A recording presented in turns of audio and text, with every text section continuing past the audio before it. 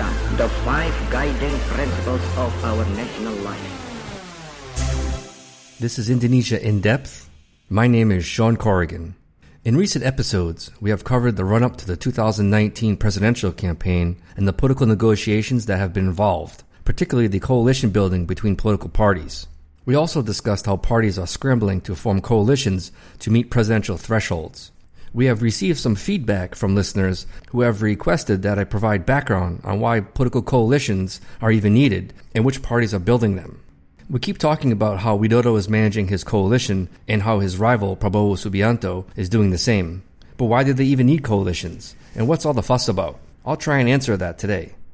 According to the 2017 election law, any party that wishes to nominate a candidate for president must show that their party or a coalition of parties backing the nominee currently hold at least 20% of the legislative seats or got at least a quarter of the popular vote in the last election in 2014.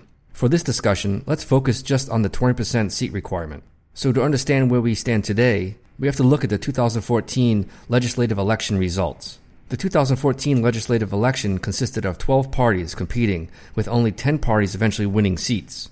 To obtain seats in parliament, parties had to receive at least 3.5 of the national vote. This is also important to discuss, but not with regards to the coalition, so we'll leave this for another episode. So 2 parties out of 12 didn't make the threshold and didn't receive seats. Those 2 parties are not in parliament, have to re-register to join the following election.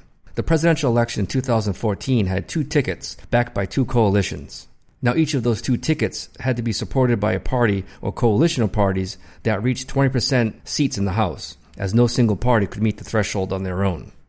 Now, the threshold that's included in the 2017 election law was quite controversial when it was deliberated in the House, but it was eventually passed. The law retained the same threshold of 20% to nominate a presidential candidate as with the 2014 election. This caused quite a bit of controversy. Some parties and critics argue that there should be no threshold to nominate a presidential candidate as Indonesia uses a presidential system. The threshold has been challenged in the Constitutional Court 6 times, but the court rejected the request and said the threshold is constitutional. We will get into that a little bit later. So what's the rationale behind having a threshold to begin with? To get a better understanding, let me briefly provide some background on previous elections, how coalitions were formed, and what the thresholds were and why.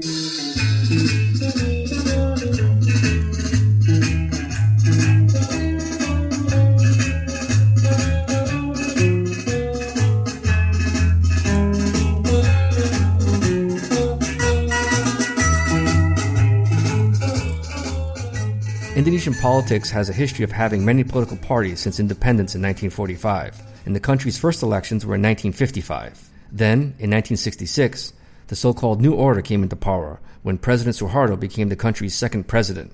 The New Order ruled from 1966 to 1998. In 1973, President Suharto made a major policy change and forcibly consolidated the political parties into just 3, Golkar, PDI, and PPP. This was likely done out of his own interest and consolidating his own power. Of these 3, the Golkar party represented the ruling party, PPP represented Islamic parties, and PDI represented the rest of the parties. PDI is the predecessor to the current PDIP party, which is supporting President Widodo. After Reformasi, or the reform period, which began in 1998, the system was changed, allowing once again for many political parties to compete. Reformasi occurred the first few years after President Suharto stepped down as president after 32 years of rule. Reformasi sampai mati. The 1999 election was the country's first democratic election since the 1955 election. This was a very special election as it was the first election in the post-President Suharto era. It was the first time in decades that the people's vote was actually counted in a legislative election. The People's Consultative Assembly, or MPR, still elected the president rather than having a direct voting system which is used today. There were no presidential tickets for voters to choose from as there are now. There were 48 parties competing in that election in 1999, with PDIP coming on top with 33% of the vote. So you can imagine what the ballot looked like with 48 parties listed. Now, in 2004, it was the first time where voters directly elected their members of parliament, the vice president, and the president. This system continues to be in use today, although there have been adjustments along the way. We will get into that in just a minute. Let's look at recent elections to give you an idea of how many parties and presidential tickets there were in each election. The 2004 legislative election consisted of 24 parties competing for seats. The presidential election had 5 tickets, backed by coalitions of parties. The 2009 legislative election consisted of 38 parties competing. The presidential election had 3 tickets, backed by coalitions of parties. The 2014 legislative election consisted of 12 parties competing. The presidential election had 2 tickets, backed by coalitions of parties. It's worth noting that in the elections that I just mentioned, the legislative and presidential elections were held at different times. So the people first voted for their representatives, and then 3 months later voted on presidential tickets backed by coalitions. These tickets and coalitions were formed after the legislative election. The presidential election requires a candidate to receive 50 plus 1 vote. If not, a second round will be held. Now, the 2019 election process will be a little bit different than previous elections in the 2000s and has some major changes to the election process. The upcoming election will be a simultaneous election, which means both the legislative and presidential elections will be held at the same time on the same day. This is the result of the 2008 law on presidential elections, and the Constitutional Court later made a decision that simultaneous elections are in line with the 1945 Constitution. This change to the election is a big deal. As I mentioned previously, the legislative elections were held separately about 3 months before the presidential elections, and the results were instrumental for parties to assess their seat strengths and then to build coalitions accordingly. This will not be possible in next year's election. Everything must be decided beforehand instead. Coalitions and tickets will be decided by August 10, 2018, or 8 months before the election in April 2019. This election will have 16 parties competing in the House in 2019, and there will likely be 2 presidential tickets backed by coalitions of parties. For more specific information on this election, be sure to check out a previous episode with my guest Dr. Jayadi Hanan. We cover the likely campaign issues, the party coalitions, and how several political parties will be wiped out in 2019. It's full of useful information. The title of the episode is called Solving Indonesia's Political Rubik's Cube.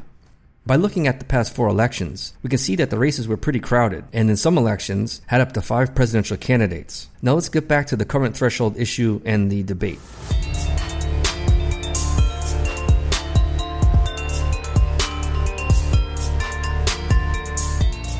As you can guess, having a 20% threshold is a major hurdle for parties to nominate a presidential candidate. The big issue or controversy here is because the 2019 legislative and presidential elections will occur on the same day at the same time, and as a result, many believe that the threshold system should be eliminated entirely. The threshold supporters say that it improves the quality of candidates as they must have a wide support base. Other supporters say that there needs to be some order and stability in democracy and need some rules to avoid having too many parties, while others say that having many political parties and presidential tickets are a heavy burden on the state budget. Parties that support the 20% threshold are PDIP, Golkar, PPP, Hanura, and PKB. PDIP and Golkar obviously would benefit from such a requirement, as they are the 2 largest parties in the country. Parties against the threshold are Gerindra, Democrat, PAN, and PKS, which all called for a 0% threshold, or no threshold. Those against the 20% threshold argue that this threshold encourages transactional politics, as parties that cannot reach the minimum seat requirement end up buying support from other parties instead. They say that without a threshold, parties can nominate their own candidate, thereby avoiding transactional politics. Other critics argue that the threshold weakens the presidential system of Indonesia, since the presidential candidates are held hostage by political parties inside the parliament. They say that the power between the legislative and executive branches are separate, and the president is directly elected by the people. Therefore, it should not be dependent on what's happening in the lower house. The other argument is that new parties established after the 2014 election will be disenfranchised and unable to nominate a presidential candidate with a threshold of 20%. It seems that the arguments against the threshold are stronger, but that's just my personal view. The 2017 election law, which includes the threshold requirement, was passed with strong support from PDIP and Golkar lawmakers. Regardless of all these arguments, the Constitutional Court has clearly decided in favor of the threshold for 2019, and that's why all the parties must form coalitions to meet the 20% seat requirement. So let's talk about how many coalitions there are now, who are in them, and who is the candidate for president.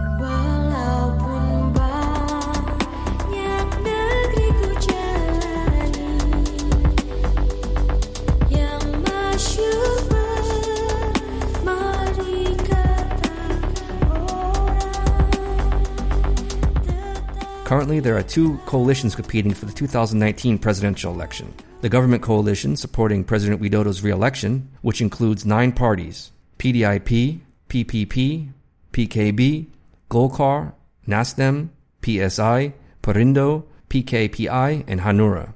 PSI and PKPI are new parties and have no seats in the House as a result. These parties combined hold 60.3% seats in the House. The Gerindra coalition, which supports retired Lieutenant General Prabowo Subianto for president, consists of two parties, the Gerindra and Democrat parties. Both of these parties are major players and combined currently hold 23.94% seats, so they surpass the 20% threshold. This leaves two other parties, PKS and PAN, as undecided. PAN holds 8.8% and PKS holds 7.1% seats. It remains unclear which coalition they will support, as both parties say they are prepared to support the Gerindra coalition but are demanding that Prabowo pick his VP from their parties, something that Prabowo is reluctant to do. Both parties are experiencing internal friction on how to maneuver if Prabowo does in fact decline their offer.